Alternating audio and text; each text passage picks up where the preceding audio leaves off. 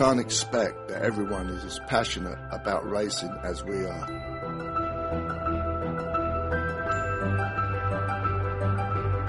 We can't expect that everyone is able to hear the silent call of the sea at 5 a.m.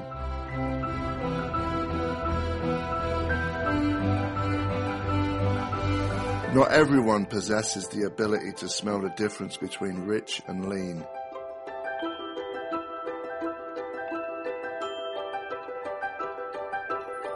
Nor the ear to differentiate the bark of 2 cylinders from 4.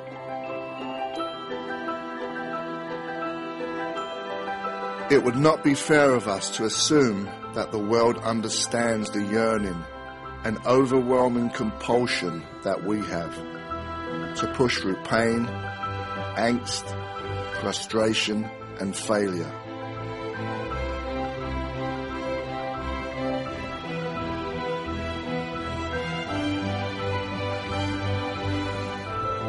Some people might not understand the desire to test physical limits, conquer fear, or to tangle with the forces of gravity and physics. But we don't make product for them.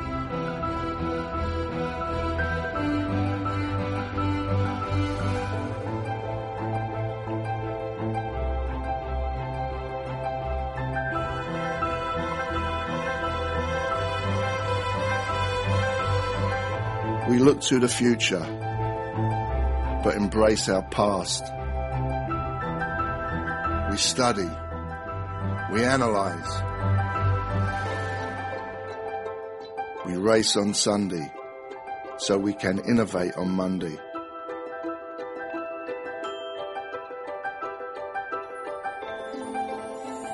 We exercise trial and error religiously.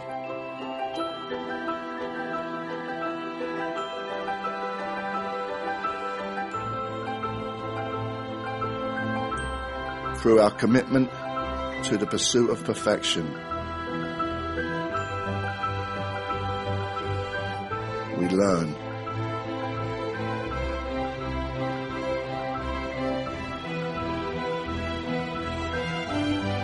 How to make product for the people that are capable of dedicating everything to sport. Whether there is a championship involved or not.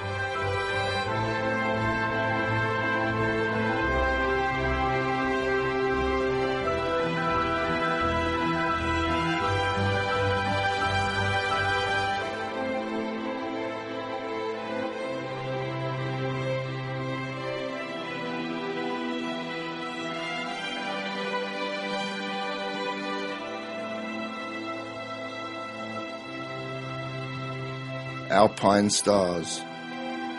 One goal, one vision.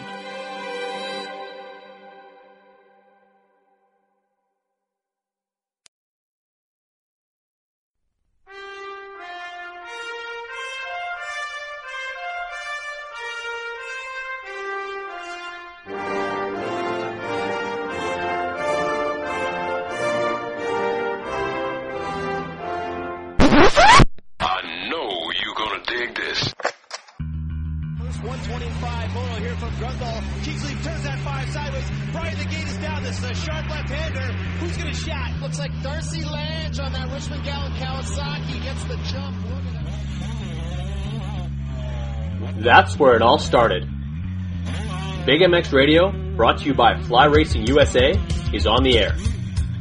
Fueled by passion, focused on motocross. W Wheels USA, Moto Ice Wrap, Viral Goggle Brand, and Maxima USA make it possible to bring you the news, the interviews, and the point of views inside the sport of motocross. The gate's about to drop on Big MX Radio. Welcome to the Fly Racing Big MX Radio podcast show, brought to you by Traction MX, Moto Ice Wrap, as well as Justified Cultures. You can go to justifiedcultures.com right now and enter discount code BIGMX17 to receive 30% off your order. I'm your host, Brad Gebhardt. With us on the line, we've got none other than the One Punch himself. That's Tyler Evans. Tyler, how's it going? It couldn't be better. It's another great day, and I'm very excited to be on the show. Truly. Absolutely. Truly. And this is a huge honor for me to have you on, my friend. A huge character and an influencer and I would venture to say a superstar of the late 90s, mid 2000s, of a guy who stirred things up pretty well and had himself a pretty illustrious 14-year-long professional career. And that's exactly what we're here to talk about. But before we get into the career, before we get we spin the clocks back and talk about yesteryear, let's talk a little bit about what's going on right now and what's new and exciting in the world of Tyler Evans. Well, I've been gone for quite a while, but I've been watching. I've been trying to keep my eyes on the prize, so to speak, of what has been going on. I've got to watch a culture change now. So I'm seeing different things about the sport that could be positive and could be a little bit negative. I've watched it turn into a very corporate thing now, which is a very, very positive thing. So, the last 9 years has been like this for me. Through my career, I raced up until about 2009, 2010 early, and then we kind of had to give it up. Now, the reason why I gave it up was because of obviously those different reasons. Everybody felt the financial burden of the recession. Now, that when that hit, that really hit us as a team. So for me to keep going on, that was a little bit difficult. Sponsor-wise, money wasn't there, and I just couldn't get the financing available. So it caused me to have a little bit of heartache for what the situation was happening to our sport at the time, and watching it kind of crumble in my eyes, so to speak, of what everybody worked so hard for in the industry to build.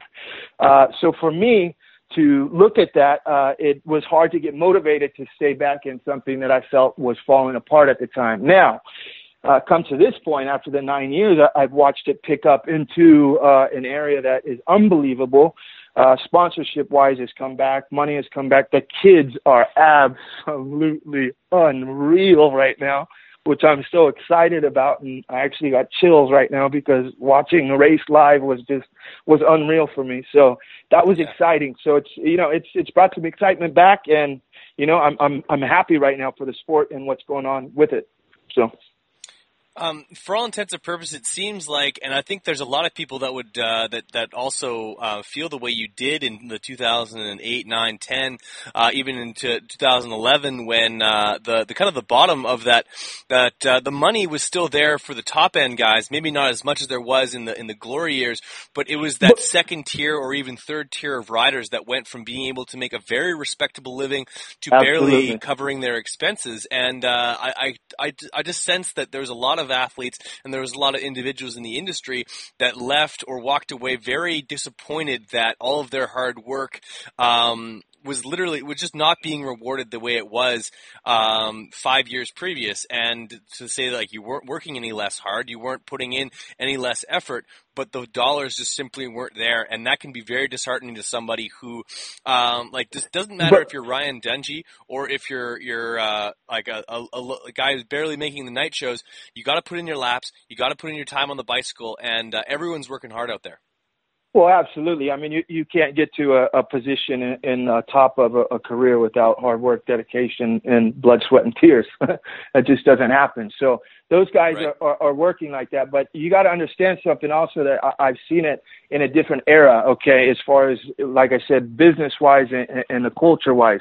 So now I've watched a turn in the sport in the last 9 years of not being involved, but actually just kind of stepping over the edge, and I'll look in for a minute, and I'll kind of go back out, and then I'll look back in for a minute, and then I'll kind of look back out just to check on everything, to kind of it's my heart, at the end of the day, that will always be my passion and my love for everything.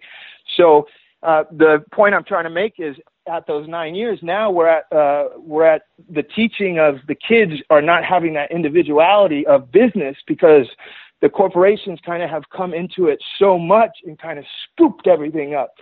And I kind of am watching that happen, if that makes sense right now. Do you understand that? Absolutely. I envision you as a bit of a fly on the wall for some of this, in the fact that you're still extremely well connected. I imagine you still got a lot of great relationships in this sport. Absolutely, because, absolutely. like, Good friends. having the high profile sponsors that you had and the relations that you need to build to do so, have that ability to kind of like almost step away, look at it from afar, and go expand on that if you can. Well, what are we teaching right now? That's another thing that my kind of opening to my eyes of this whole thing that is going on right now. As far as the era that I came from, it was kind of the regime of the militia. Not kind of, that's kind of what we watched and we were taught, because you have to understand, at the end of the day, you know, those guys are businessmen. They made an unbelievable amount of money.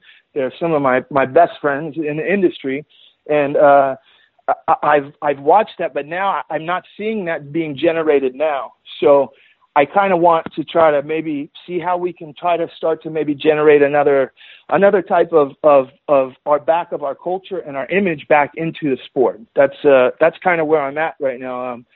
I just see a lot of color, you know. I see a lot of color from everybody, and I'm very excited, but I don't know. I want to get back to the cornice of our sport, you know, and where we came from for it, you know, and what we built.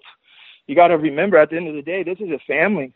This is a family-oriented sport that everybody helps each other out. There's nobody in a sport, and believe me, in my 38 years, I've traveled around, and I know that there's nothing like this family of the MX culture, because we give to one another and we want to help each other, and we're competitive. So, you know, that makes it a very different type of different deal. So, absolutely. No. So, like, obviously with some more money coming back in, and there just being a kind of like an upbeat vibe throughout the entire family, the community of Supercross and motocross, what has enticed you most about coming back and basically reestablishing a position within the community to give back? And that was something that kind of resonated with our conversation that we had this afternoon.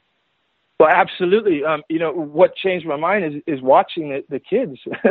You know, and I when I say kids, I just mean, you know, the next generation underneath me. So I'm watching that, and I'm excited. You know, like I said, when I went to the races, I was fascinated this last time. The tracks changed. The tracks are you know, more technical, I believe, which makes for better racing. For always is better for the crowd, and it's good. It's a crowd, you know, it's a crowd pleaser, which I'm excited about. So, and the kids are at a level right now that they're competitive, and they're very, very competitive. So that's another very exciting thing, rather than having your 4 guys out in front or your 3 guys that are just going to win the race over and over. Now it's, you know, banging bars battling. You know, I just caught like I said, I just caught another one on the TV, and just, you know, just watching is just, you know, it just brought my excitement back. That's what it is. So the point that I'm trying to make is to try to come back into the sport that I love so much, is to try to see what we can do to try to build and try to teach, like the teachings that were taught to me as far as the business, as far as the generation of money, you know, and trying to bring other things into the sport, rather than having corporation of it, just kind of the umbrella of the corporation. You understand? See where I'm going with that?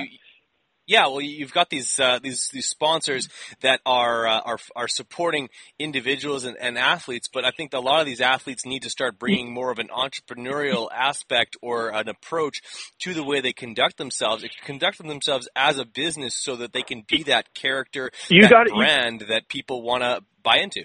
You have to agree that we've went so corporate now that we're on a different level. You have to agree with me on that. Yes, absolutely. So, that's another exciting thing. I mean, you're at a point that you got to understand something too, that I missed that era of the internet. So I was kind of on that brink of that too. So it was happening, but it wasn't. And I tried for a minute, and now I understand that if you want any type of business or any type of image, you have got to do social media, and you've got to do those steps in order to, you know, That's it. That's value.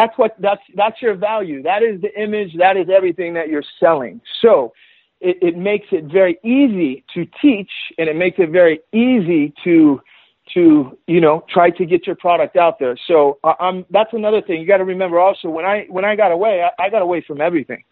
I didn't want to. I had been through so much. You got to remember something again, that we have traveled in a very different path spiritually than anybody in another sport. Also, because of the travels, we're always traveling on the road, so we know that road pretty good. So, Well, it's amazing to me that I look back at your career and I look at some of the highlights and the moments, and in a pre-internet era, a rider who wasn't necessarily on the top step of the podium every week, developing a brand, developing an image, developing a persona that was so marketable, so valued, that you were being approached by whether it be like No Fear, Monster. We were one of the awesome first Monster company. Energy drinks. Awesome. Yeah, Awesome these big companies, and they saw value in you because you added value to their company. You had something more than results, and that's something that's so rare in this sport, that you're always judged. Although you did have some phenomenal results, you had more than that, and that's kind of some of the things that we see from guys like Adam Enticknap and guys like Alex Ray, who they represent their sponsors differently, and I'm watching. A grander Yep, stage. Absolutely, I'm watching. I know. Absolutely. And that's not something that you see every day. They're utilizing that tool of social media to broadcast themselves, and that's something that you did without social media, which is something to be said. But at this point, what is the product that we have individually? What did we teach? What did the militia teach? What did that generation teach about the independence of what it is?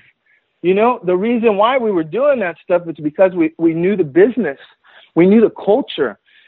Morrison and Twitch, as far as image-wise, those are the last of the Mohicans right there, because they were taught, as far as they pushed through because they kept working. They understood the media stuff.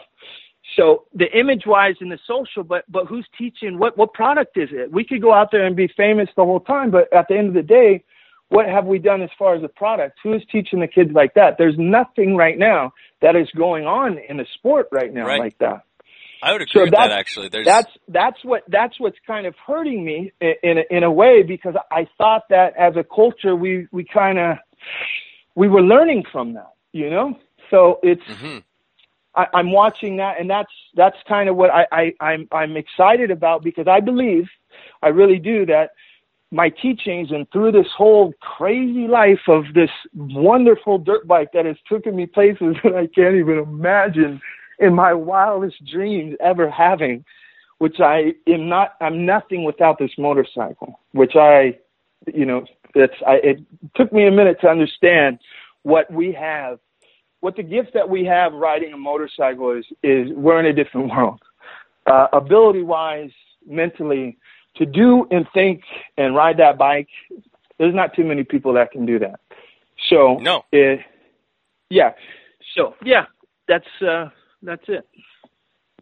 For sure. Now, how do you seek, or how do you intend to be able to give back? Is it like an educate? How are you going to find a way to pass on what you know? Because a guy who has, it's not like you've completely ignored this the scenes for the last 9 years. Like you said, you've been that fly on the wall, but you've also lived and worked through one of the most prestigious eras that we had, which was the late 90s, mid 2000s. So how do you pass on that knowledge? How do you take that next step to put that knowledge into the hands of a new athlete, of a new rider that's going to take that entrepreneurial approach and build a product that can be taken to market? Well, that's a good question, and I don't have all the answers for that. I don't, but fair enough. I do know that I can at least teach and say a couple words that I believe that will help. I'm around now. My hands, my eyes, everything are on it now. I understand. I get it. I know where we're going. I know we're pushing. I know we're the destination that we're going right now to try to help.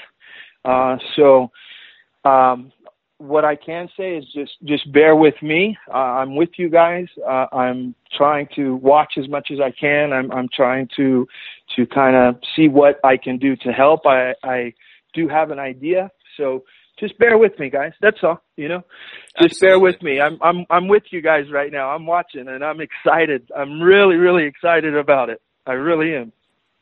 Fair enough. Well, for those who aren't already following you on social media, I know recently a few different accounts have popped up, and you're establishing your brand. Where can people find a way to follow you as you establish that way of reaching out? And also, do you welcome people to reach out to you if they're seeking some guidance? Absolutely, absolutely. Like I said, I am here to help. Whatever I can do to lend a hand, I'm willing to do it. As far as social media goes, I was on there 1 week in 2013, and I literally just picked it up. I've been on it a week and a half, so maybe a handful of times. But anyways, the Instagram is The Real One Punch, IG at The Real One Punch, and Facebook, Tyler Evans, pretty basic. You'll see the regular face with the red shirt on. The Red One Punch. So I believe that the social media stuff is unbelievable. I have been sleeping on it the last few years. So, but yeah, it's a powerful tool. It is absolutely powerful tool. Absolutely. That's another reason why I'm so excited, because how can we come together as far as trying to do the products separately that we can now control, and we can try to push back into the industry of whatever it is that we have to promote. Hey, this is Zach Cummins from Phoenix Racing Co. You're listening to the Big MX Radio Show. We're going to commercial. We'll be right back. Justified Cultures is the kind of apparel from the moment you put it on makes you feel like it was made just for you. Quality, comfortable apparel designed for and inspired by the Live What You Love lifestyle. Woven throughout the moto, desert, skate, and surf culture of Justified is the desire to celebrate human achievement, to inspire and create a modern lifestyle brand reflecting today's generation. Zach Commons, Matty Jesse, Phoenix Racing Co., Dominique Daffé, Cody Matichuk, and John Short are just a few athletes who don Justified Cultures clothing. Passion needed a clothing line to speak to the way that it lived each day, so we created Justified Cultures. Navigate justifiedcultures.com to easily view over 40 individual styles to help you make a statement every time you step outside. As presenting sponsor to Big MX Radio, lock in promo code BIGMX17 when checking out at justifiedcultures.com to receive 30% off your Justified Cultures clothing. Express your lifestyle with Justified Cultures. Live what you love. This is a test of your RacersIndex.com awareness. This was a test to see if you're ready, to be found at RacersIndex.com. Supercross and Arena Cross are coming up. Now is the time to secure your position on a team. Mechanics, models, riders, flaggers, team owners, production specialists, anything related to racing. Be found at RacersIndex.com. Click it for your ticket to be found and become part of the racing industry. RacersIndex.com, your ultimate race production resource. Visit RacersIndex.com now. What's wrong, Jeff? I don't know, Jay. Well, you better fuel up with a nutritious breakfast with Oats and Bran. Oats and Bran? I didn't think there was such a... That's what I used to think. Now, I start out every morning with a bowl of Amigos. For extreme kids like us. Ex-racing man, but more than bikes, what Big Jeff likes is a fat bowl. Amigos with Bran, fat bowl. Amigos with Bran, Oats for power, Bran's for speed. Will that taste? What a delicious treat.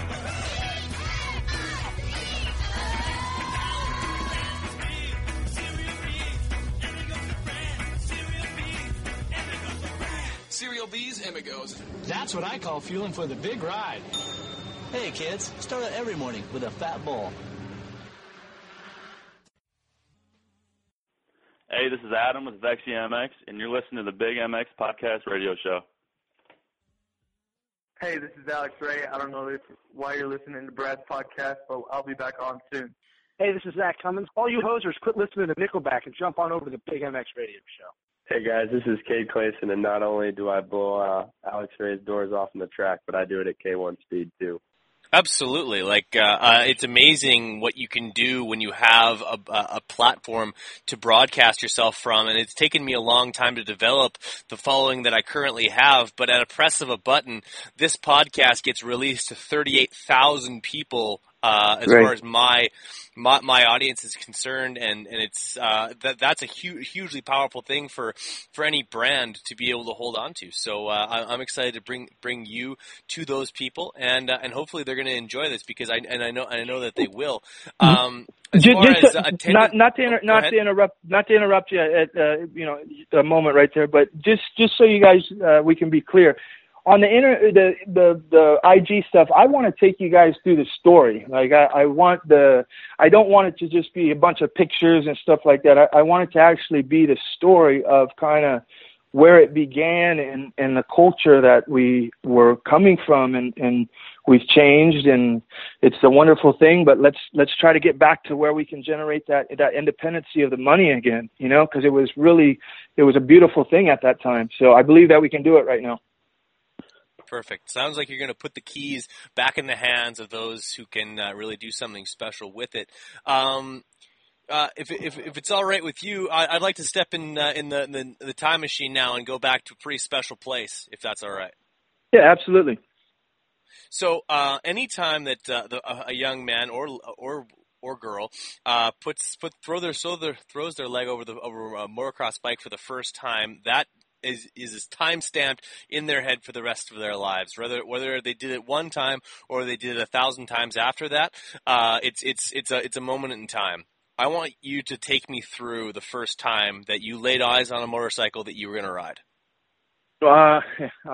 My first bike, my father had gotten my sister motorcycle. Was an old 78, I believe. The thing had no throttle. Literally, you had to.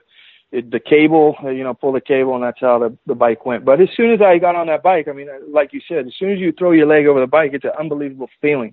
Once I started to jump the bike, I mean, it was over with after that. And I picked it up very quick. That was one thing that I was very fortunate. I was very blessed that I had that ability, that just something with two wheels, man. I just had this thing. I could just ride the bike. And, it was a feeling that I couldn't get anywhere else. That was I could go on the front yard. My parents had 4 acres at the house. I could just literally ride a little bit. We lived outside of the city, just enough that I could ride that bike in that front yard. And that's all I did. It was, that's all I wanted to do was that motorcycle. So. Did you find yourself with some, I wouldn't say like natural ability, but did you find that you kind of like a duck in water as soon as you kind of started to get it, things started to click for you? Because it's not like you went to Loretta Lynn's right away. I think there was a bit of time that passed before you started taking on some of those amateur nationals and stuff. There you go. So once I hit 12 years old, that was kind of the eye-opening experience for me. I was, playing baseball. I was decent. I loved that too, and I loved all sports. But at that time, I kind of got it. Like I just knew that bike. Once I got the whole ability of the turn and the jump and the scrub and just visually seeing the crashes in front of me, but they were in slow motion, I got it very quick. So. Once 15 came, I was on 85, 12 years old. I kind of wrote it out, and then I went, wow, I'm 80 intermediate, 80 expert, and then I just hit 125 pro. As soon as I got in there, and then again at the time, I had a great sponsor. Suzuki, amateur-wise, was unbelievable to me and my family, which I'm very thankful for. Those guys were awesome. So. I had a great deal through my amateur career with them, Loretta Lynn's, Ponca City. We had decent finishes out there. We weren't, champions or champions at Ponca. I think I won maybe 2 or 3, and I got a couple thirds. And one of the highlights of my career, as far as amateur goes, was getting a third to Ricky. But Ricky almost lapped us, but I still was. Well, that's what I was going to talk about. It was in 1994, your first year at the at Loretta Lynn's, you ended up 15th overall, but you went 8-5 in your second of those 2-3 motos. And ahead of you is a list of guys like Danny Smith, Brock Sellards, Shea Bentley, and Ricky Carmichael. Now, that is a list of guys of all of which have won races, and almost all of them have won championships at that level. So nipping at the heels of some pretty fast guys back then, and also putting the boots to a guy named Jeff Northrup, which I imagine the two of you probably did some battling in NorCal. Well, listen, you can't mess with a NorCal boy in the rain. It's just not gonna happen, because we love that. We get a lot of rain up here. Those years anyway, it seems like there was more rain, but yeah, that was another one that I didn't mind the rain at Loretta's. I thought it was good. I didn't mind it at all. So they put a lot of sawdust on the track at the time. I'm assuming that they still do, which is good. It just makes the track whoop-de-doo and really rut it out. So it's technical. Totally. So, what was the landscape like for you once you got that support from Suzuki? And honestly, you, between you, Buddy Antunez, and Travis Pastrana, I can't think of three guys that are more synonymous with yellow bikes. But how did you cultivate that relationship in something that you literally, other than a few years on, or a couple of races on Husqvarnas and stuff like that as a pro, and some Hondas as well, you were pretty much all Suzuki all the time? Well, yeah, absolutely. Again, Travis was younger than me a couple of years, and I got to see him through his, when he was on 80s, I was on 125. So he was unbelievable, hands down. He was one of the best. And again, racing him coming up in the younger pro ranks in 125, and again, the Antunez, the Emmigs, the McGraths, those are all my heroes. Those are guys that I looked up to growing up. So. It's again, that era also was an era that was unbelievable. That was the teaching also of the two-stroke, as far as, the ability with the technical stuff that McGrath was doing. And, it was very, very different Excite bike, tracks then. Totally. So, racing back in California, developing your skills, was the plan always to go pro? Like your sights set? You seem like a pretty driven guy. Well, listen, at 16 years old, somebody dangles a carrot stick in front of you and says, "Oh, you can go to a local race and you can scoop up $4,000 on Sunday." And you start to think, well, this could actually be something pretty good, because you have to remember at the time also that was Golden State. You were getting $1,000 a win for a moto. So there was a big contingency. You could make a good living. And, some of those awesome guys that I was racing against with that I was young, like Rick Ryan, one of the only guys to win a 250 privateer, Supercross Daytona, yes, sir. Which was unbelievable. So again, you got to remember where the eras that I come from. I got to see and race against kind of that three generations of ages, because I was in the middle of it so far, if that makes sense. Absolutely. No, you were right on the heels of all those Golden State Series and Goatbrecker and all those guys cultivating and growing this series that was so very beneficial to it wasn't just it was almost like your local state race had the who's who, and because it had the who's who, that brought on so many great sponsors and good money that could be made, and that allowed a lot of guys to have a career and make money when if they weren't racing Supercrosses, if they weren't racing the Nationals, there was good money to be had. We were so crazy about it at the time that we were racing Saturday night, and then, we'll do the main event. I'll race 125, 250, get in the car, drive from Anaheim Stadium, and drive all the way up to Sacramento and race on Sunday, just to get that extra $4,000 or $3,000 or $2,000, whatever it was. That's because huge. Absolutely. That was putting the fuel in the tank. So, and again, I check on the contingency also. Like I said, my hands are still on it, or my eyes, as far as trying to see and watch what's going on. So yeah, I know what's going on. For sure, and just like to totally to sidetrack for just a second, just quickly looking at your results for in 1999, we're coming up on almost what is that? 18 years ago this weekend. Pretty you crazy. ended up going for the first time ever racing both the 250 and the 125 main event, 18th and 20th respectively in those two races. But regardless, only 3 years into a professional career, double classing it, getting into both main events in St. Louis, which I find is interesting because that race is this weekend. So pretty cool. Well, yeah, St. Louis was always. I love the dirt there. St. Louis was great because it's very technical. It gets rutted. The turns get a little bit hard, a little bit more hard packed, and the rest of the track is a little bit softer. I always liked that, so that was always good for me.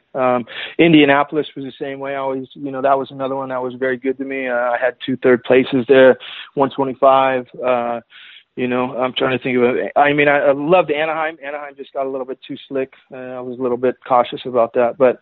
The more technical, I always loved that. The more technical tracks, the more we got back east was always a good time.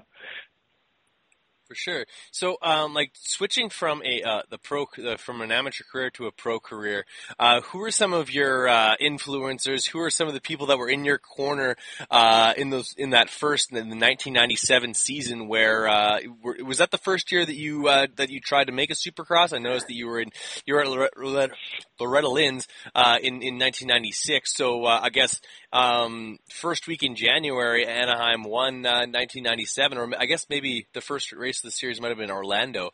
But first main event you make is the Anaheim 1. Yeah, no, I was 96 I turned pro. 417, and then that next year, I believe we got a couple good. Oh no, that first year I podiumed. That's right. I got a podium finish, which was pretty unbelievable. That was another experience that I just went, it's over with at this point. I'm locked in. This is it. New Orleans. New Orleans, and that was when I was 417. Yeah, that was my first year because family took me that was nice enough to throw my bike in there, and we went for it. Yeah, we went for it that year. And what was funny is we changed the piston. I changed the piston myself the night before with a buddy of mine, Jason, and I ended up getting third. And Deegan actually got fourth and didn't qualify. No, did he qualify? I think I was one in front of him and ended up getting third. I got lucky. I really did. So, that's crazy. Well, changing out a piston the night before and putting yourself in front of a guy that you probably had a few battles with as far as amateur nationals go in Shea Bentley, who was on an absolutely lightning fast, crazy quick Kawasaki 125 from Pro Circuit, and those bikes were unbelievable that year. Yeah. And the fact is that was kind of that was the mantra of your entire career from that point forward, beating individuals on that were on much superior motorcycles for about 10 years. Well, that was always my thing, and I always said, how would you like to take your car to the NASCAR race? I mean, it's just not going to work sometimes unless, hear me out on this, unless you get the right people involved that can actually make the bike into something that can be competitive. Now, I got to that point where I finally understood that and went, maybe I'm better kind of putting this bike together myself, and let's see what we can do as far as I know what products will work good for me. And I was very, very thankful to Pro Circuit to build a bike that was unbelievable. So that was another plus for me that made it a lot easier to through my career. Absolutely. So is that? Go ahead. No, go ahead. Well, is that was Mitch the primary motor builder and supporter of your motor package throughout even the early years and even through the 2000s? Or did you have different guys building engines for you? Absolutely. I tell you, Mitch Pro Circuit came into my career at the I don't want to say at the end, but at least the last 4 years of it anyway. So No, growing up, as far as my amateur stuff goes, we had Terry Varner. That was another one that was good at the time, still is. He was grinding 125 motors for us. And then I progressed up to Robbie Rayner's dad was making some unbelievable bikes at the time. So we went over to him to see if we could get the bikes going over there, which was good. I podiumed, like I said, at Indianapolis, I believe, on his bike, which was good. You know, it was fast that year. I could do all the triples, second gear, which was pretty unreal. You know, because I was a bigger guy for that 125. So, you know, even, you know, at 16, 17, I was a bigger guy on that bike. So for me to ride around on that track in second gear on a 125 was pretty good. No kidding, and mixing it up with that should tell you how slow the tracks were. No kidding. Yeah, absolutely. Totally different racing back then. I have endless tapes of old races and stuff like that, and it almost seemed like it was, but the slowness kind of tightened you guys up more. I found that it allowed you guys to capitalize on each other's mistakes a little bit more and stuff like that. But It was at certain points it wasn't about who was fastest, it was about who made the least amount of mistakes, and it was an interesting time for racing, especially with the 125s.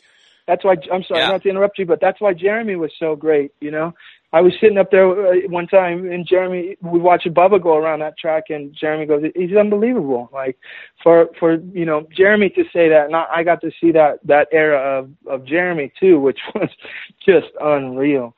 So, yeah. Totally. Well, for sure, and and you were right in the thick of things there. What was the most challenging thing for you about racing the 125 and 250 on the exact same? Like, basically, I personally love that era. The sight of two identically prepped 125, 252 stroke bikes sitting together on stands outside of a truck was a goal of mine. I made that happen a couple of years ago. Iron Man. Yeah, but what was the challenge? Like they always talk about now, don't put they talk about putting Dungey on a 250 for motocross nations. Oh, you could never do that. He's tuned into riding a 450. You could never move him off one bike. But there was guys in that era that rode both bikes on the same day. And they rode Friday practice and Saturday on two different motorcycles. It just seems unrealistic now. I'll be honest with you. I do understand the reasoning why not putting him on a 250, just because the bikes right now are in such an unbelievable stage where they're so fast that there's so much. It's a different. You have to really change your style, your ability to go at that level.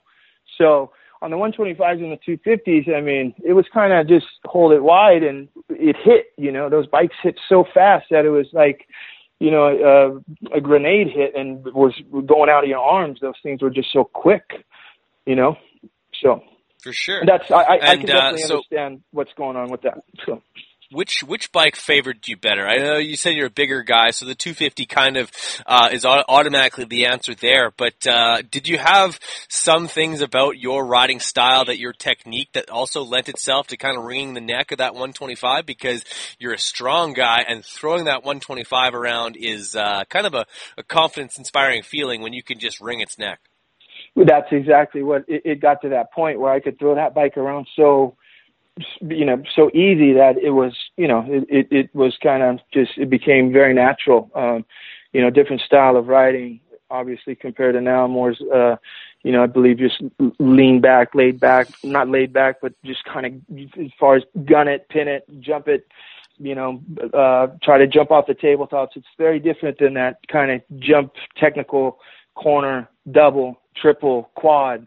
You know, like I said, it's coming back, but it's a little bit different style. Yes, you're right. Correct. But similar. Sure. 125, 250, it's not that bad as far as the Supercross track goes, you know, because there's only you got to hit the points in the track the same as if you were riding anywhere else on a 125 or a 250.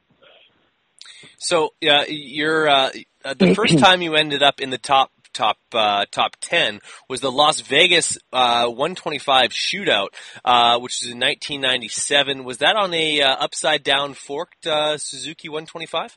What year was that? What did we say? 97. The right side of 1997. That was your. Yep, 90. Yep, 90. As far as the as far as the 97 was concerned, conventional. We were conventional. Yep. Yeah, how what was that like, and developing that motorcycle and riding it? Who were you on a team that year, or was it just a privateer effort?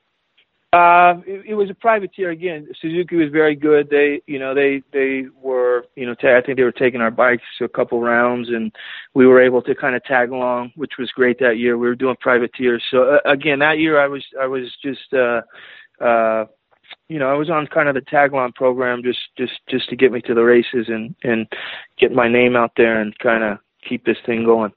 So, but yeah, we were at the conventional forks, and the first team I didn't get on a team until Mr. Alexander put that together over at Suzuki. I forget at the time we were doing a team out of the Valley, Stiffy. So that's right. Any run-ins with fellow Suzuki combatant Chris Wheeler at the time? Because that guy's still at Suzuki. Well, I always had a great time with Wheeler. Well, yeah, exactly. I'm passing years. I apologize for that. Me and Wheeler were part of a team before that, which was the other team. So yeah, I was skipping years. But yeah, of course, Wheeler. We were riding partners. You got to remember, we were on the team. So I spent a lot of time with him, which was good. I have good memories.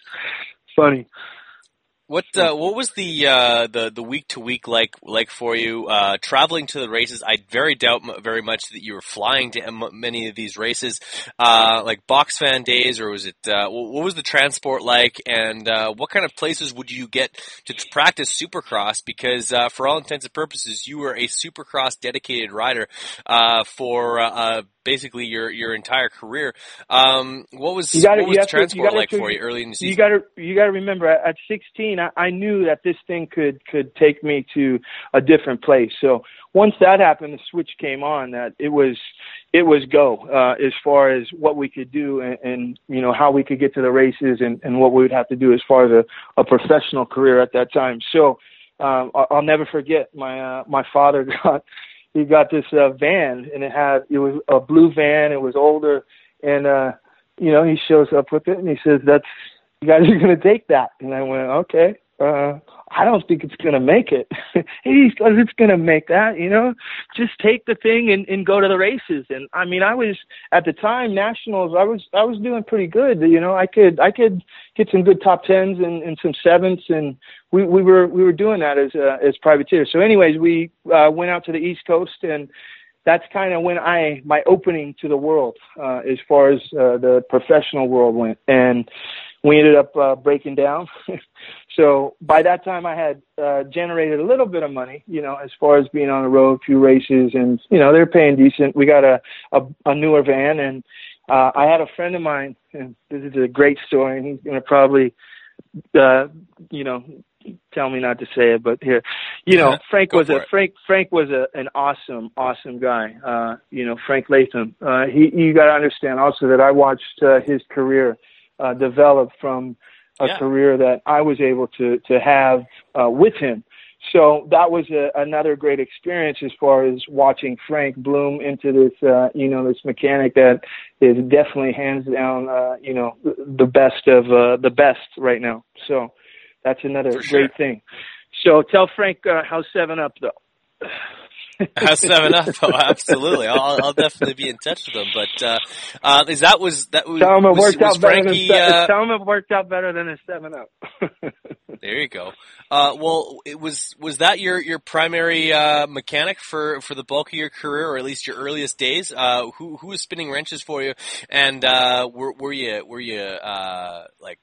You were always a pretty aggressive guy. Were you nice to your mechanics, or were you tough to work with sometimes? Well, I think Frank was all right until he forgot to tighten the oil plug, and it fell out. After that, I think he learned, this dirt bike thing is not a joke here. These motorcycles.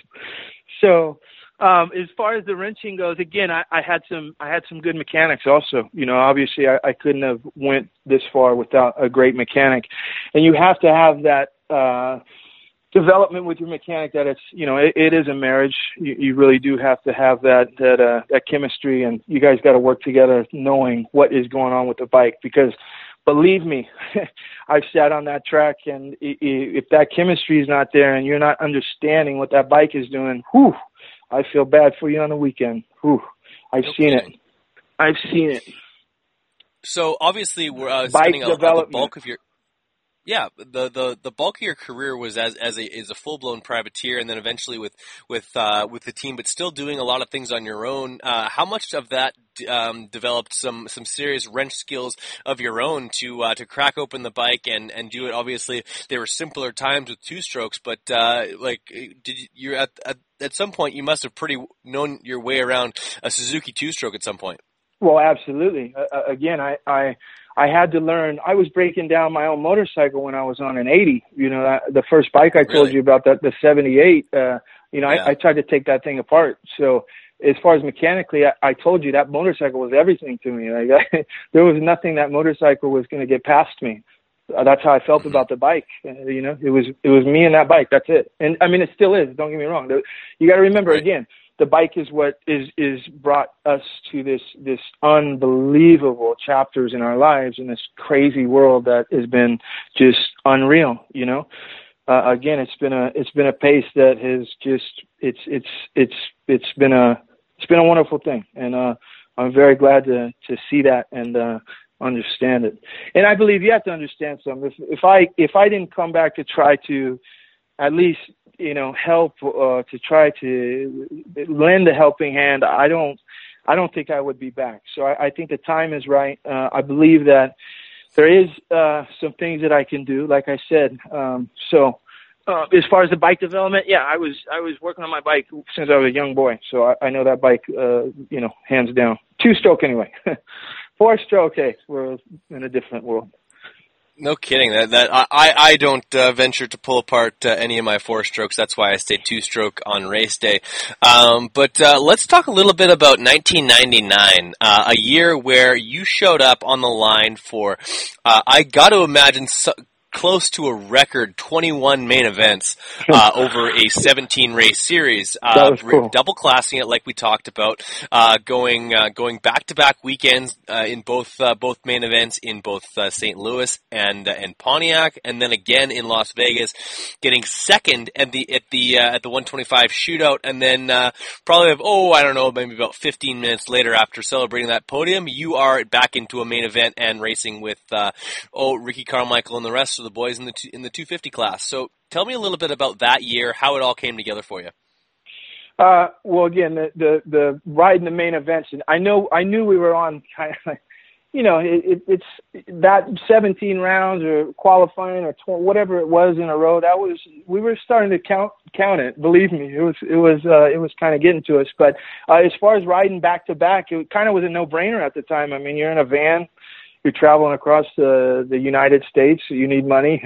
It's good money, Again, the money, qualifying main event, and it kept us on the road. So that was another reason. But I'll tell you, it was grueling. Absolutely grueling to ride back to back like that. So I wouldn't suggest it. And I'm very thankful that they kind of stopped it, because that, when you think about that, that's Iron Man. I mean, it is. Absolutely. It's a different breed of the sport. And what were you putting most amount of time on during the week? Were you putting most of your time on 250s and then riding the 125 on race day, or was it a little bit of both throughout? Because keeping up two race bikes, two practice bikes is no small task for any man, especially a guy like yourself. Well, at the time, riding in the van, we had a 125. We had two 125s and a 250. So, we had to practice 125 and then my race bike. And again, this is when we started gaining a little bit of momentum in the van, and we were doing good at nationals. And then I got hurt. I got hurt really bad in 98. So 96, 97, we started getting some momentum. We were doing all right. Those first 2 years, I knew where we were going. Fair enough. So this persona, this business that you built through the character that basically you created, this Tyler Evans One Punch. How did that kind of develop, and how cognitive, how aware were you of building that as something that could be marketable? Well, again, you have to remember that I come from the Sean Palmer and the Brian Deegan, Larry Glinkogel, and the eras of that as far as marketing ability goes. So I studied, I really did. I studied what those guys were doing. I saw it as far as the businesses that they were building. This is another thing that I want the young guys to understand, that try to get in there as much as you can and see what the sponsors are doing. See how they're actually functioning, the business-wise of things. And obviously, a lot of you guys are, because contracts and stuff like that. But really dig deep. How's it functioning? What's the reasoning for it? How's it going around? Where's the money? So with those dudes, I understood that building a brand and marketing wise, you couldn't take it to a different level if you didn't do that. I understood that and I saw that. And again, going back to as far as image goes, was the Palmer days, man. I mean, you're talking about snowboard guys that were X Games that were just blowing up at the time. That was kind of a start of a culture to the next generation after that, of where this whole X Games thing has started and really progressed to. And, again, it's corporate, but, it's a good thing. As long as we can keep doing numbers as far as a whole, we're in a good place, and that's another thing. I still kept an eye on the numbers. I still was able to see, as far as the stadiums, where we're running, where we're going, what we're taking off, what we're putting on, overseas, blah, blah, blah, blah, blah. So again, I've been studying, I've still been watching, and, again, to those guys over at Live Nation, they're doing a wonderful, wonderful thing over there. So, again, my hats are off to everybody. Everybody's doing a good job. The numbers are good. Everything's good. So again, that's why I'm excited to kind of see what if. Again, I don't have the answers, so please don't take it that I'm Evans is coming in here and he's just gonna say this and that. No. I'm not saying that. I'm trying to say that. Listen, I believe I've been gone, for a long enough time now that maybe there is some help that I can try to give to, try to give back what has been given to me. So. There you go. Yeah. Well, it's to see the series on Fox Sports 1 and seeing it on the big channel leading into NASCAR only 3 weeks ago. The sport seems to be moving itself into a better place, and Absolutely. That opens up for more opportunities to do good business. Are there any athletes, and you don't have to use any names, that you feel are developing that personality, that lifestyle, that's encouraging? That's a great question. Great question. Right. Go ahead. Yeah, and again, from me picking up the social media and really seeing and understanding and looking, and again, it's me digging deeper. It's me looking at what is happening. To answer your question, yes. Am I going to say who? But no, I don't. I don't want to say that. I'm watching. Close to the vest. Yes. Really, and I say that with all honesty. I'm watching. I see it. That's why. Okay, I see. There's some potential. There's some potential. Not that. Listen again. Not saying that there isn't right now. I'm just saying I see it. Maybe if there's any way that we could go in a different or another direction to push and try to get more numbers, I'm all for that. So. Please understand where I'm coming from, and I'm just trying to maybe bring some spice. Let's see. For sure, and so just to get back to that 1999 season, Vegas gets second. Absolutely, that Las Vegas at the 125 shootout. You got both series in there. You got Brock Sellers, Travis Preston, David Pingree, Ernesto Fonseca, Nick Way, and Nathan Ramsey. You end up second on that night. What do you remember about that particular race? Because you were on fire, man. The bike must have been working really well for you.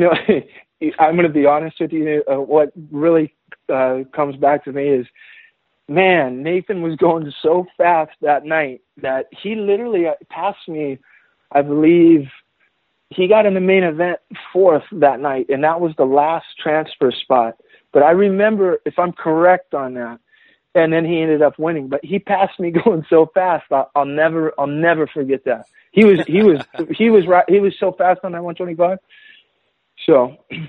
No kidding. And like you said, those Pro Circuit 125s were pretty horny. That was one of my you yourself favorites. must have had pretty. What's that? I'm sorry. I said you must have had pretty good bikes at the time, because to hang in there with the Yamaha Troy Yamahas, the Primal Impulse Suzukis and all those guys, that must have been a pretty well appointed 125 of its own right. Well, again, you got to remember something, that we built a bike that year. If it blows, it blows. That was our mentality.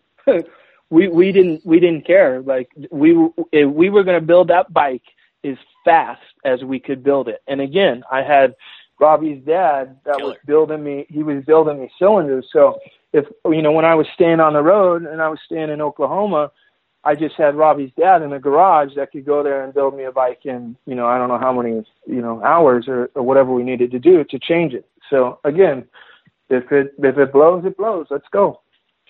So they were good bikes. Again, they were good bikes.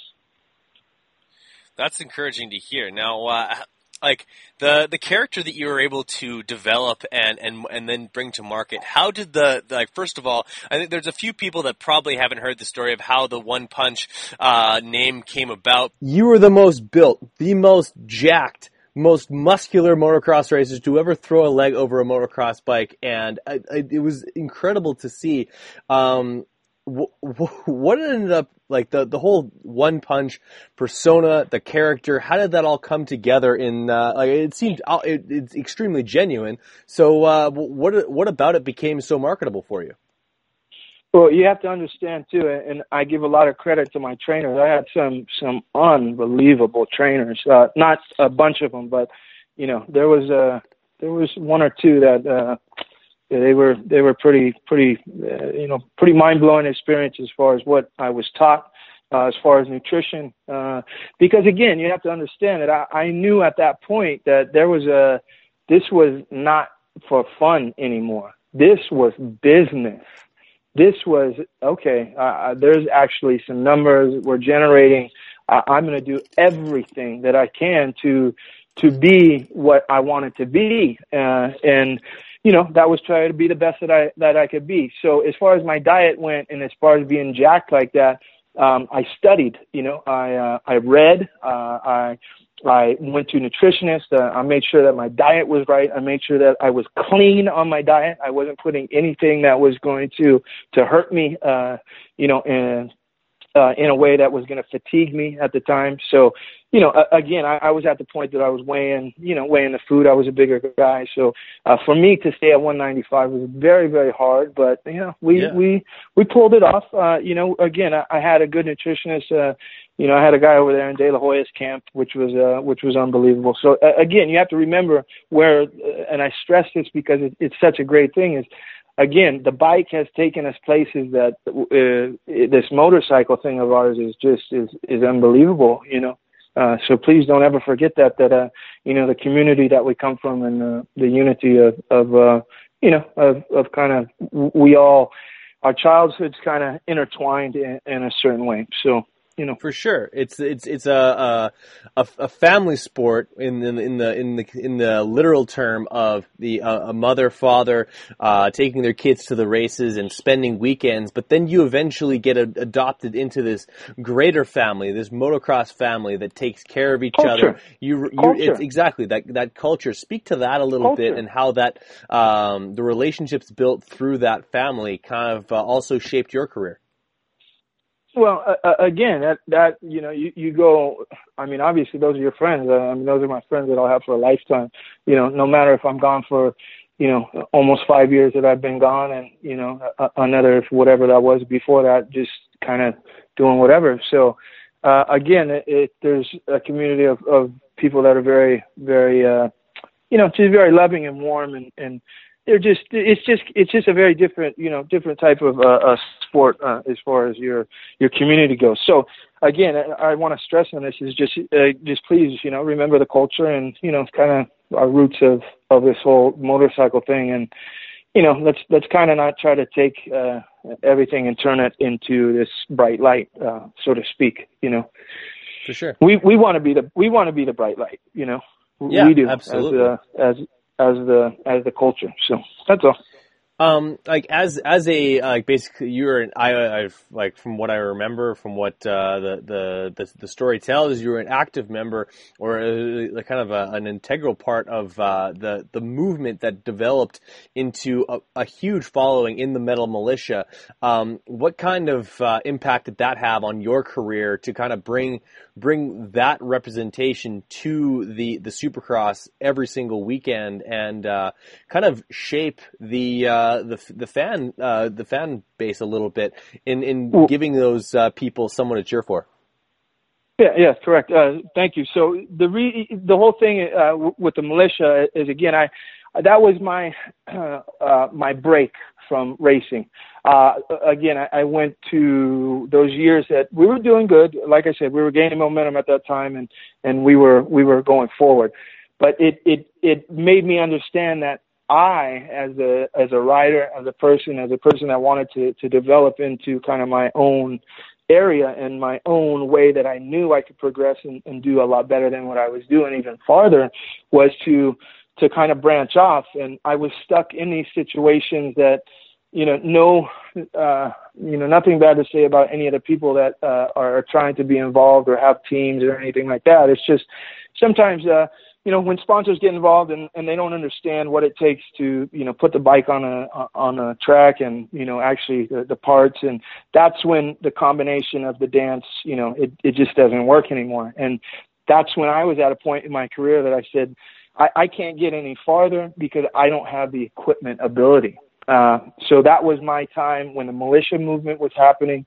Again, they were gaining momentum. They were going enough to where they were floating. When I say floating, their money wise, it was going. It was becoming a family that was eating together, a family that was creating together. And again, those guys were before me. They had to start it, and I had to they had to kind of put their arms around me and say, "Hey, come over here. Check this out for a minute over here." And when I got in that situations with the bikes and not being able to progress, that's when I said, hey, let's see this other thing that's going on, because I saw the potential in X Games. I saw the marketing value of X Games, and I saw where it was taking, other guys as far as Pastrana that broke off into, different avenues as far as cars and stuff like that. Again, taking it back to when the X Games started and was evolving. So at that time I was watching this go on. So I was kind of in that market of I could stay here and make a living and, go home and drive my truck, or I could just say, hey, I'm going to give this side up, the racing at that time, and I'm going to go see what these guys are doing over here, because these guys are making a lot of money and they're having a lot of fun right now. So to me, I didn't kind of understand that how, but again, listen, please, when I tell everybody is that, right. When I tell everybody this is watching them, they were all developing into their own individual characters at that point. So I was seeing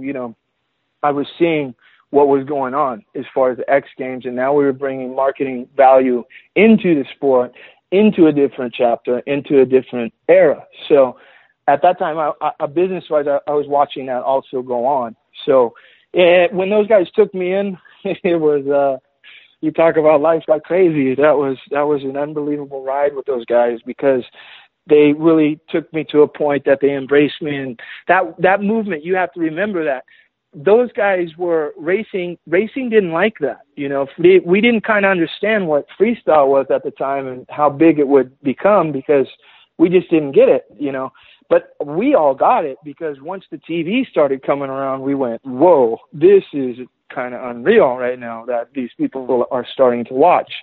And again, you have to understand that I started meeting people at that time over on that side that was starting to develop that I never thought that would ever meet or ever knew what a dirt bike was. But you'd be very surprised. And I've traveled this world many, many times, and I'm not saying I'm any better than anybody else, because I'm not. I know where I've been, and man, that motorcycle, guys, it's an unbelievable thing. So there's the potential is unreal. So if it's your dream, just keep going. Believe me, it'll pay off in ways that you'll never ever dream of. Hey, this is Zach Cummins from Phoenix Racing Co. You're listening to the Big MX Radio Show. We're going to commercial. We'll be right back. WUSA is your one-stop shop for quality wheel sets in America. All of the best components built for the toughest conditions. Hit up WUSA.com, that's DUBYAUSA.com right now, and check out the custom wheel builder selection. Pick your rims, pick your hubs, pick your spokes, even pick your nipples, and see what it's going to look like on your bike. On the website, you'll drool over components like XL and DID rims, Talon and Kite aluminum hubs, Galfer and Brembo brakes, and spokes that take a licking and keep on ticking. The same wheels that you buy are built by the same guys we're building wheels for. Ryan Dungey, Jeremy Martin, Chad Reed, and the entire Geico Honda team. And I kid you not, they are not told whose wheels are whose, they just build amazing product. And I want you guys in a set of W wheels. So do what I did and head to WYAUSA.com today. WUSA, all things wheels.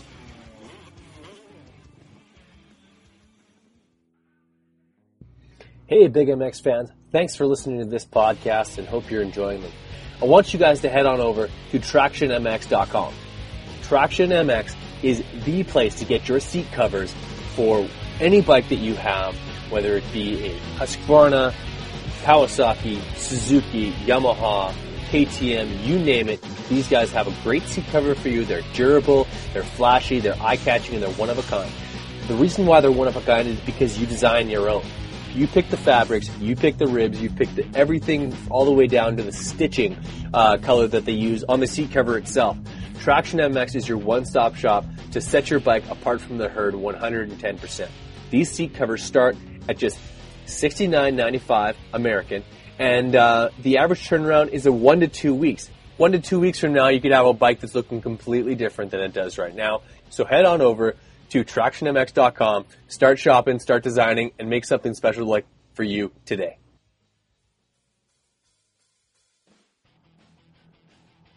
Going viral with Viral Brand. Viral Brand is setting its sights on being one of the leading brands in the extreme sports market, from supercross to snowcross and snowboarding, and everything in between. Viral Brand is working hard to not only bring you premium products, quality eyewear, and killer style, but award-winning support with every sport. Head on over to theviralbrand.com and get tinted lenses, clear lenses, 10-pack of tear-offs, and goggle bag for only $59.99. Viral Brand products are available in the US, Canada, and Australia, and used exclusively by the Barn Pros Racing MX Home Depot Yamaha team for the 2017 season. Go viral with the Viral Brand.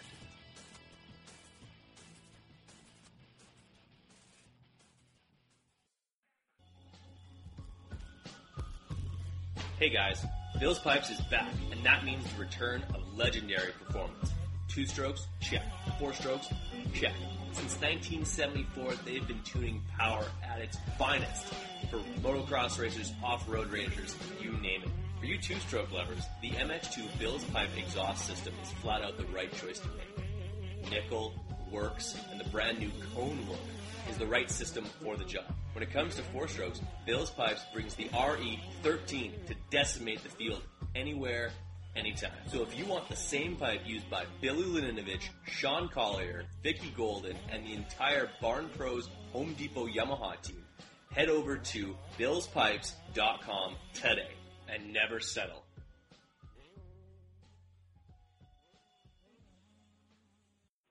Hey, this is Adam with Vexy MX, and you're listening to the Big MX Podcast Radio Show. Hey, this is Alex Ray. I don't know why you're listening to Brad's podcast, but I'll be back on soon. Hey, this is Zach Cummins. All you hosers, quit listening to Nickelback and jump on over to the Big MX Radio Show. Hey guys, this is Cade Clayson, and not only do I blow Alex Ray's doors off in the track, but I do it at K1 speed too. How often do you get on a motorcycle these days? When was the last time that you motoed down and got a little throttle therapy of your own?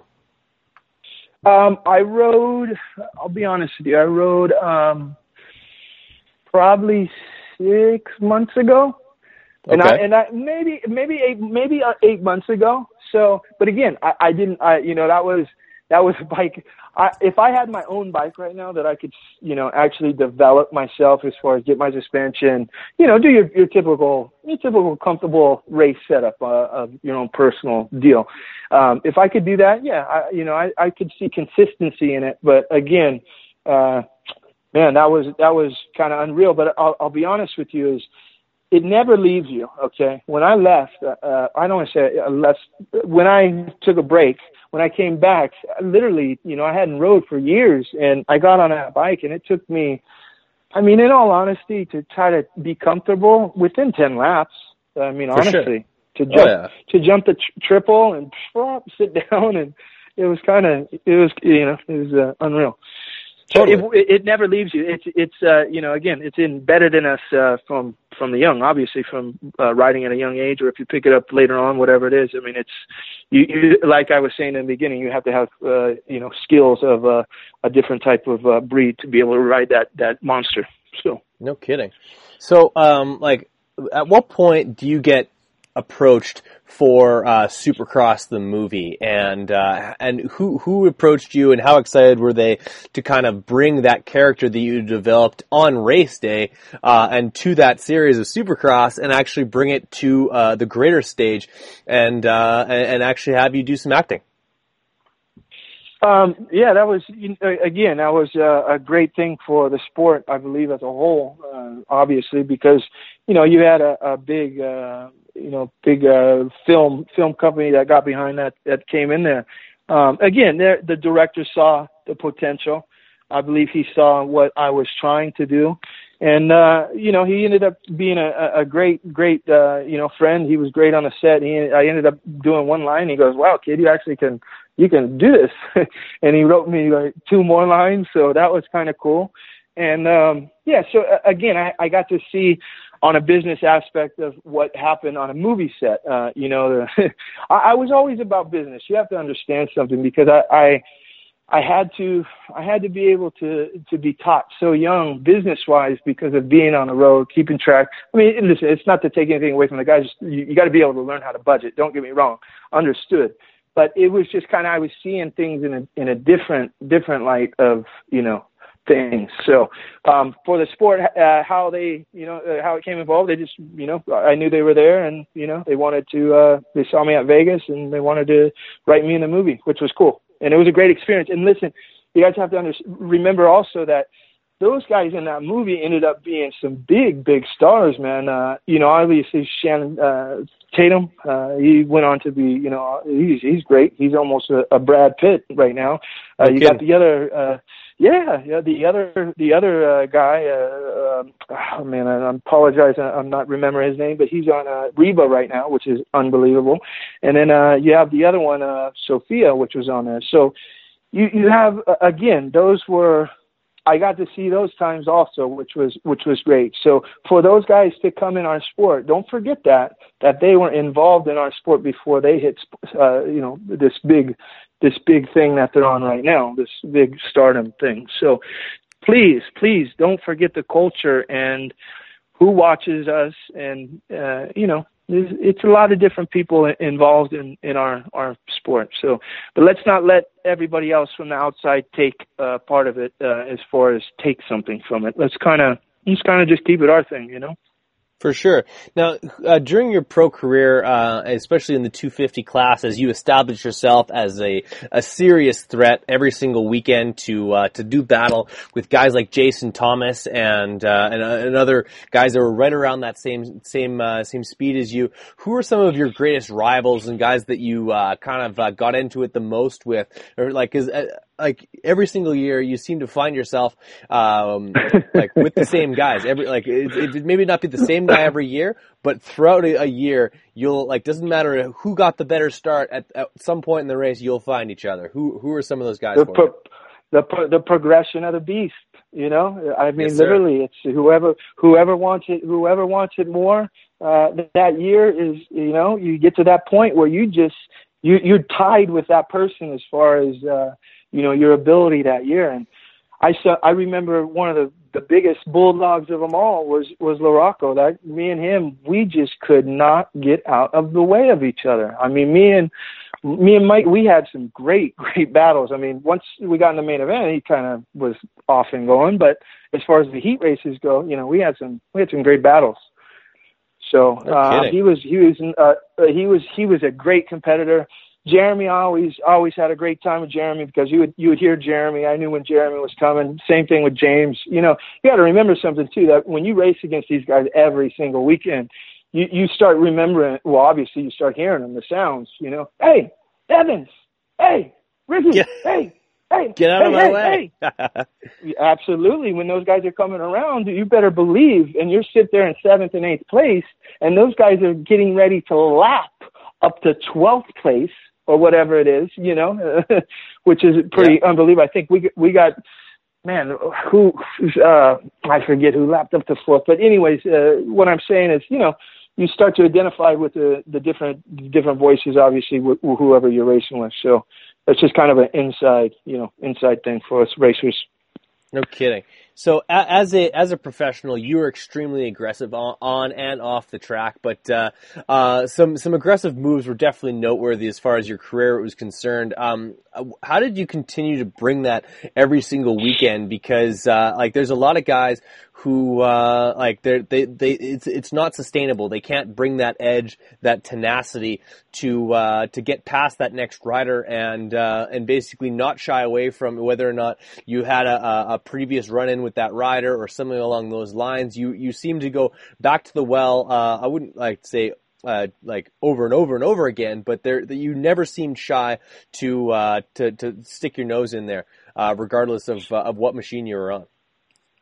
I knew, listen, I never would intentionally, and obviously the other guys would never intentionally try to hurt anybody. That's not our thing. We're just not, it's not like that. But you have to remember that we're at such a caliber in the professional career that we're so, our abilities are so close together that I learned that I got a hook.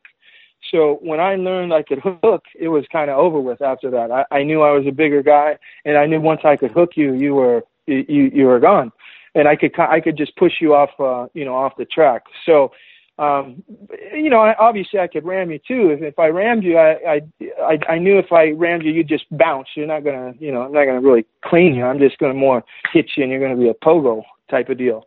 And, it's, the tracks, you got to do it. I mean, what are you going to do? You're out there racing. I mean, that's your livelihood. That's why you're there. It's not a game. I mean, these guys aren't there for a game. This is business. This is what we have thought about. These are our dreams. I mean, so if that means I got to knock you to get by you in order to get my dream, hey, so be it.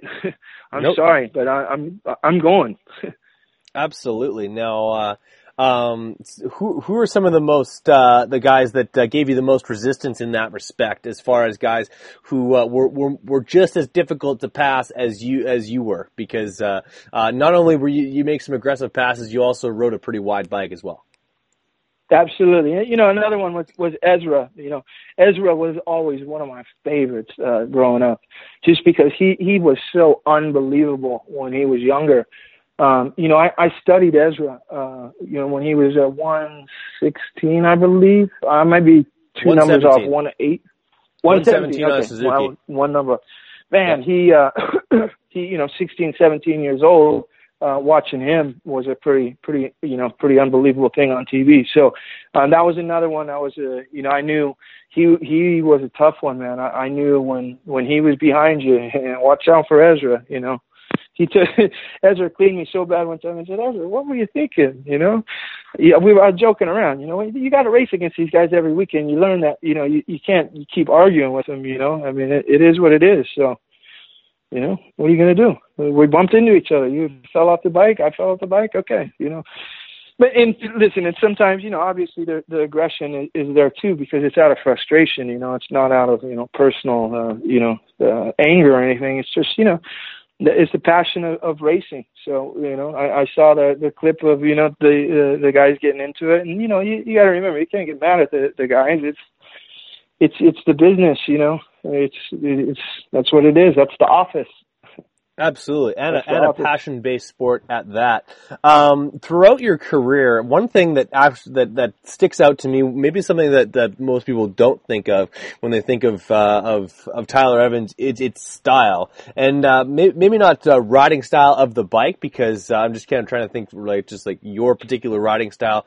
Never really stuck out to me as something that was overly flashy, but you always looked good. You always had some different ways to come to the track with either you had a full blue RMZ, you had obviously the gold bike with the Louis Vuitton seat cover, but also the gear was always really looked good. Everything was you seemed cognitive of how you were going to present yourself at the races. How much attention to detail did you put to that? Because the gear always looked good, whether you were in No Fear or Fly or whoever you're repping. Again, I mean, I had control of everything. So, and again, it wasn't just me. It was obviously some great people that were doing all the stuff. We had great designers. That was, again, our design. We started changing the design. We saw where it was going. So again, as far as the business aspect of things, we saw, we could tell kind of we were going in that little bit of that more harder side, so to speak. And we were, we just knew where we were going as far as marketing goes. So, again, that goes back to trying just culture-wise. Let's just try to individually, let's product-wise. Let's try to come up with some ideas, rather than just kind of the pink and yellow. Absolutely. Now, speaking of going away from the pink and yellow, I'm looking at a photo of two guys wearing identical Fly gear who are seeming to have a little bit of a disagreement. You and Keith Johnson. I assume that you've probably squashed the beef since, but what do you recall from that particular day? Listen, all that was just frustration. We couldn't get the bike working. The bike was popping on me. I mean, we were battling for fourth place in the last chance qualifier. It just, you got to remember too that was a kind of a warm up race for everybody, and we were kind of rushing. Right. Bikes weren't in at that time as far as the years go. You're kind of in between years, and it was at that 250 and 450, and it was just out of frustration. Johnson's a good guy, man. Did you put in any time on that absolutely horrid pile of a Suzuki 250F from 2005 through, or I guess 04 through 07? Yeah, that bike was crazy, huh? That was not that was a steaming pile. That thing was, and I mean steaming because that was a safety issue. Yeah. Oh, so, totally. Yeah. The handling wise, yeah. Because you were at that time like a 450 guy pretty much full time, but you did spend a little bit of time on a smaller bike at that time, as well as I know you're a bit of a world traveler when it came to Supercross. How often did you head over to Europe or even to Spain? I know that you continued to have a steady career that way. Well, here's the thing, and I have to be honest with you now. You got to remember when, the Jeremys were going over there, and in that era, paper bags were pretty good. So when you got off that plane and you got that paper bag, that was actually a pretty cool deal. So those European rounds were really, really good. For sure. And even you went to Canada and did well as well.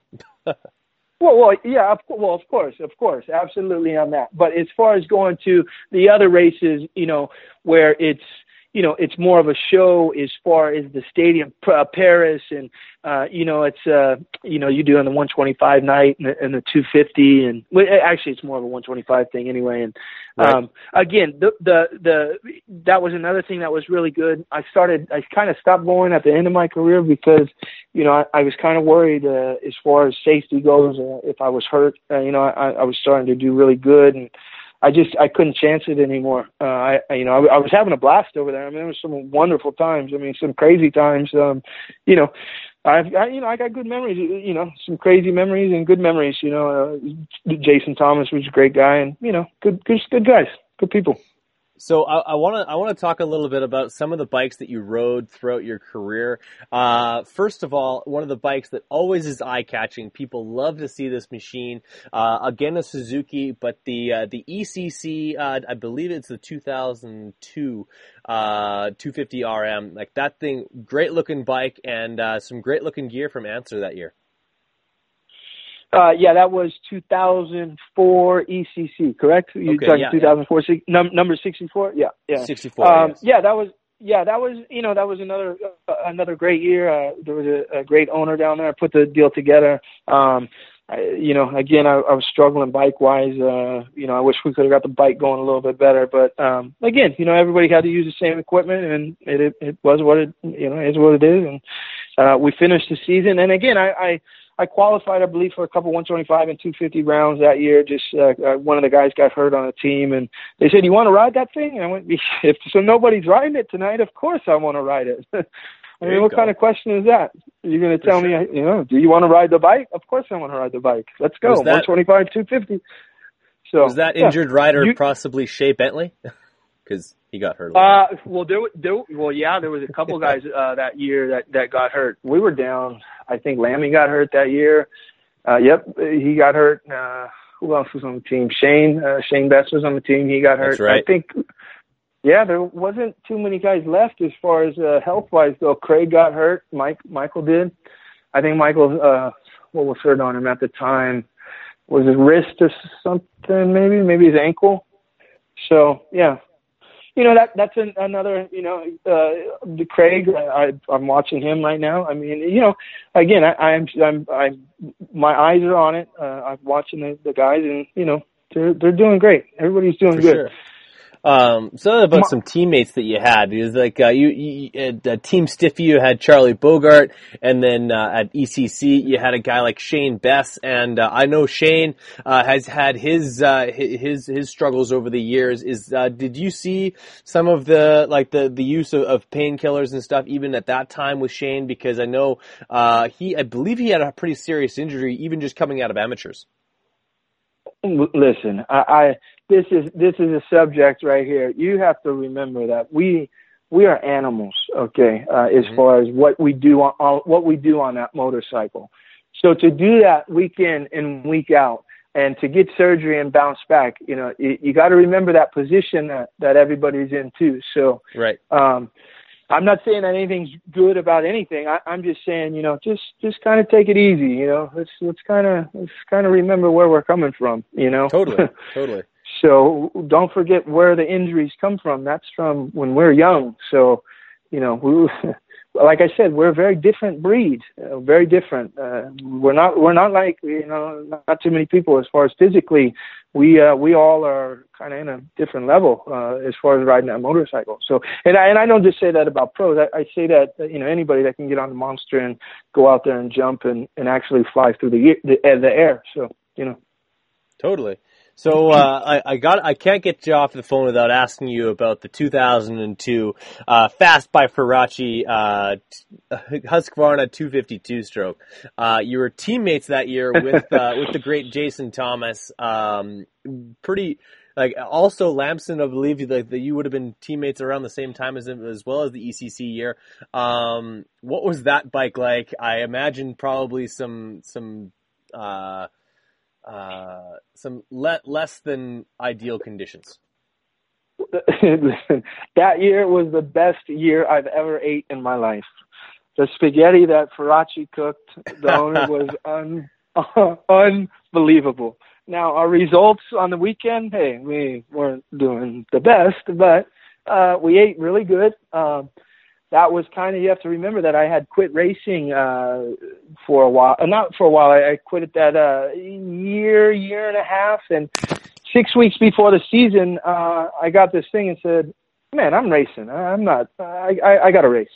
So we went out, and Cameron Steele got us a couple sponsors, and we threw some militia stickers on there. And I rode 6 races independently, privateer. Yeah, on a Honda. And then on the Honda, and then went to Husqvarna. So I didn't plan on, I had no plans at all, ever going past those 6 races. So, training-wise, nutrition-wise, I wasn't there. I wasn't at the caliber I needed to be that year. I just we threw that thing together. And everybody did such an awesome job at it that, man, it turned out wonderful. That was, my only factory ride in my career. And, hey, you say what it is, but that was the factory ride, man. We were employed by Husqvarna itself, so.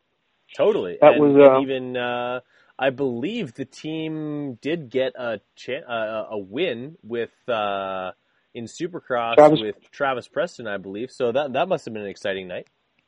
Well, absolutely. Again, as far as the bikes go, the bikes were very fast. They were really good. Faraci did a good job. You have to remember something. He comes from the race community as far as the road racing.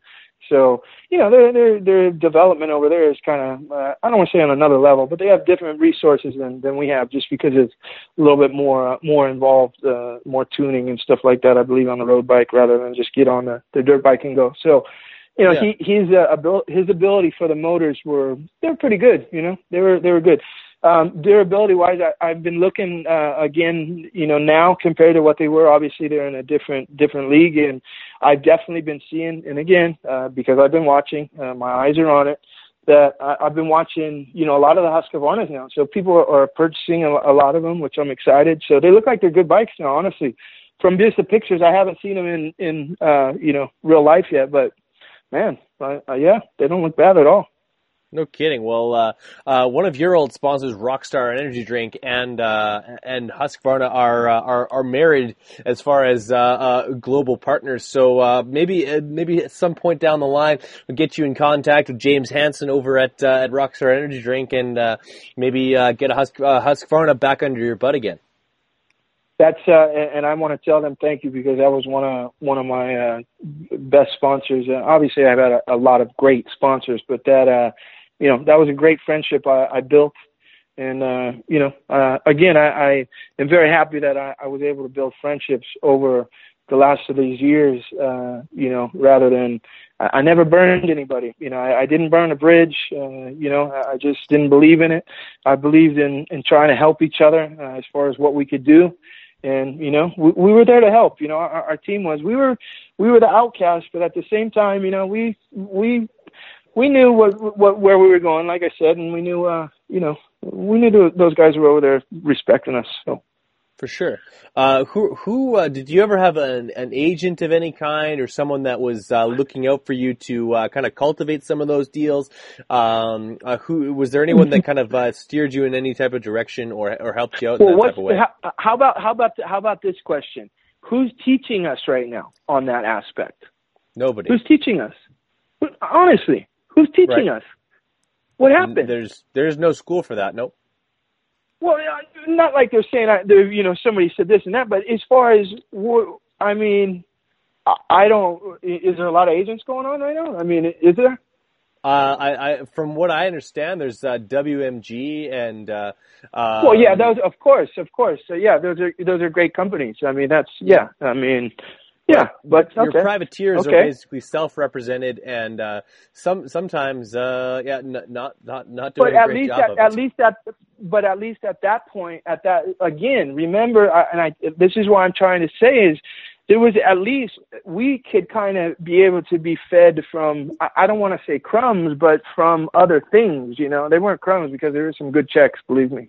Oh, yeah. Believe me, they were good. They kept me on the road, and I was very thankful to those sponsors. Believe me, when those checks came. So, right. Again, we had, just to answer your question about the agents, yes, of course, and I had, with all due respect to the good ones, and I had some bad ones too. So, that's another thing as far as how we could teach. Maybe to look for some different things that are going on that maybe I didn't see with a couple of different, different business, different ventures. For sure. So, would you ever consider taking on that role for a particular rider, like being like a full-blown agent, or would you rather stay more of like a mentor and someone that can be looked at for some advice here and there, or like basically just almost like a bit of a, like a mentor? But listen. I thought about that. I really did. Over the years, I've thought about, as far as how can I help, would it be getting to be where I have a couple of guys and I'm able to, call people with the relationships I've had? Because again, I have some decks, I got some cards in the deck, I will say that. And again, those are friendships that I built up over the years that are outside of the industry that still look at our industry and go, oh my gosh, that sport is unbelievable. And these are good people, good people in Hollywood. So, anyways, to answer your question, yes, I did think about it, but where are we at now? I believe Tyler Evans in One Punch, this is our thing right now. I believe that we're in a different lane with this thing. Like I said, I kind of see where we're going to take it, and we're going to go with it. And I don't have all the answers with you. I see the road that we're trying to go. And again, I think that's my best thing right now as far as what I can do for the sport. Fair enough. I don't know if I could be, someone on right now. I'm just saying, I don't know if I could be somebody that, is doing lap times right now, which I love doing because that's, I love going to the track and just hammering out, doing the motos and laps and blah, blah, blah. But I think right now where I'm trying to take this is in a different, different avenue to try to, I don't know, try to maybe just my experience. That's all. I'm just here just trying to help, and that's all. If I can speak on something and keep touching base, and maybe there's something that gets in your ear, and maybe some of it, a lot of it's BS if you don't want to listen, but maybe there's just something, maybe there's just that one thing that, and hey, listen, you can learn. I've been in this sport a long time. I've watched it, even though I left, I've been gone for, a minute. I still have knowledge, and I still have some knowledge to give, if somebody's willing to listen. So. Totally. Well, I hope that there are individuals, both professionals and amateur racers, that will reach out to you to tap into the well of knowledge that you have, because you don't spend the amount of time and the effort inside the sport of Supercross like you have without collecting a deep well of knowledge and some interesting perspective. Because I think if there's anyone that I can think of from your era that would be very skilled at thinking outside the box, that'd be yourself. And I think that's what you bring to the table more than anything else, is that there's a outside the box look at this sport as a marketing tool, as a business venture, and I think that's something that I certainly will encourage those who I talk to seek out some of your knowledge. And I think that's what basically, to wrap that, come full circle in all of that, is that like throughout this 14-year long professional career, and then now looking at things from the outside looking in, you've really developed something that can offer some value to those who are willing to hear it. Absolutely. And, again, I just want to try to keep driving that social media, and let's try to get the community over there. And, please take it a little bit easy on me, social media world. You got to remember, I'm getting back into this. So you gotta kind of take it easy. But as far as, again, if I can kind of tell you a story, social media wise, and I can kind of maybe help with that, then hey, that's a great avenue. So that's where we're going with it right now. That's where we're going.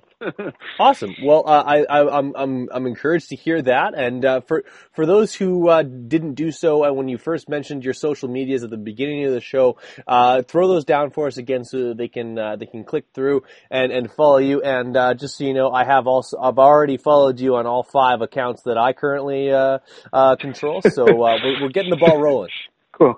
Cool. Yeah, again, the Instagram is the real One Punch. Again, there'll be updates.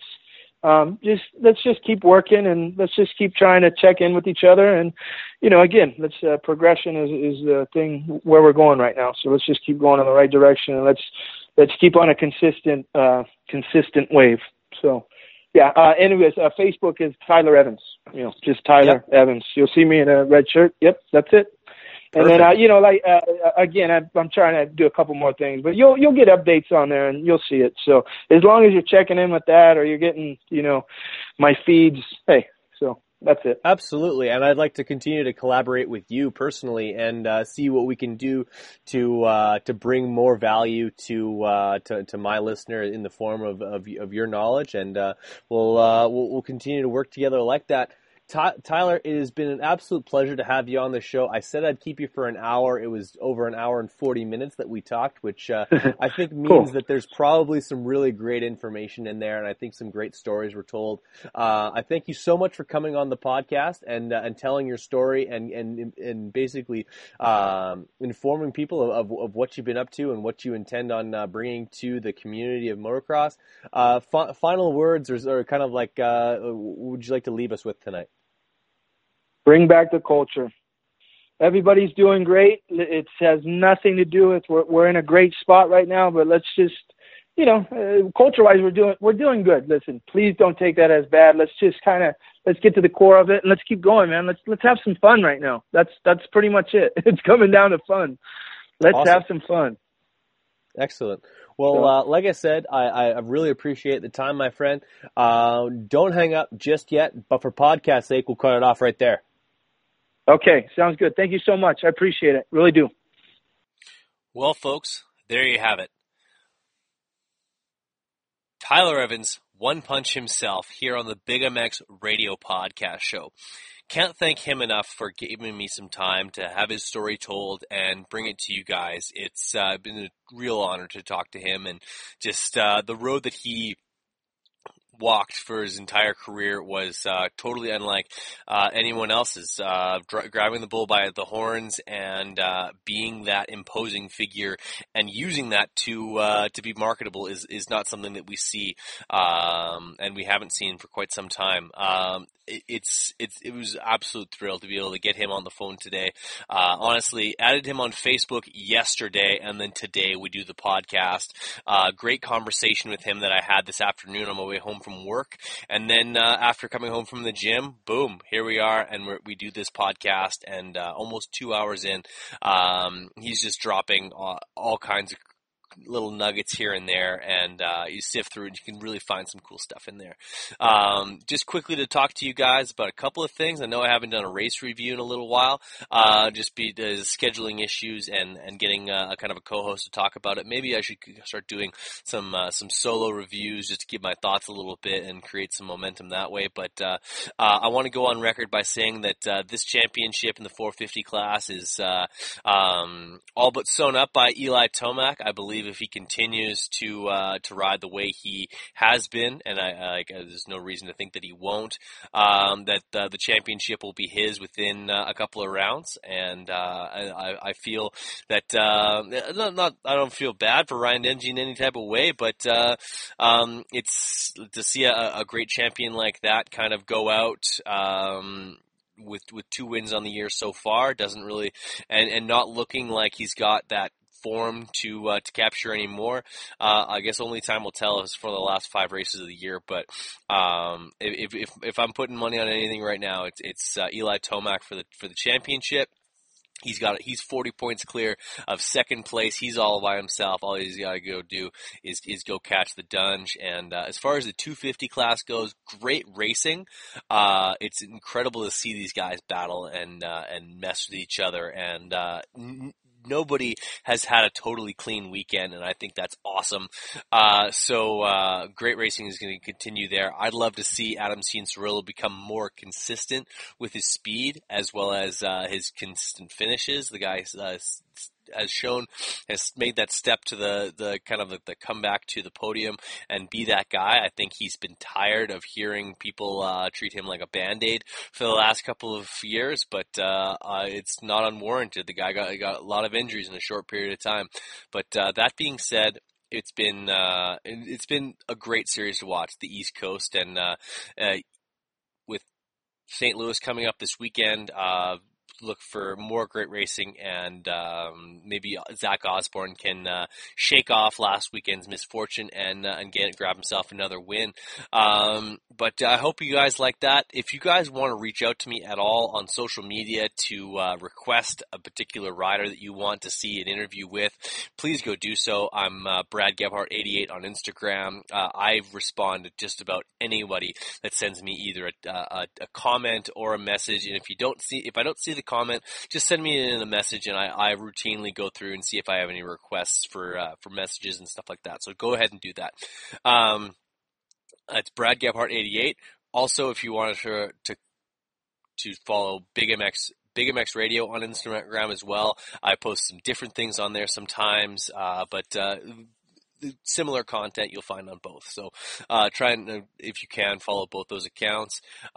Thank you guys so much for sticking with me and being such great listeners over the years. And we're marking, this is now 3 years that we've been at this, and capping it off with this podcast here. I believe we are right in and around the 400 mark. I'll just double check to see where we're at, but we will hit 400 podcasts in the next couple of weeks. We're at 395 published episodes so far, and that is absolutely huge. I love it. I think that it's steadily growing, and we're seeing it on my end with the numbers that are coming through. Can't thank you guys enough, like I said, but I just wanted to take a moment after the podcast, kind of speak to you guys a little bit, if I could. Sorry for the technical difficulties with my recording software about halfway through the podcast. About 1 hour in, I had to switch over to use a different recording device. Because for whatever reason, I dropped the Skype call, and then when I would call back, my headset wasn't quite picking up the correct audio. So weird circumstance, but still a great piece of audio for you guys. And let me know what you think. Email me at bradgebhardt88@gmail.com, or send me a message on Instagram at bradgebhardt88. So keep that going, and thank you guys so much for listening. We'll catch you next time.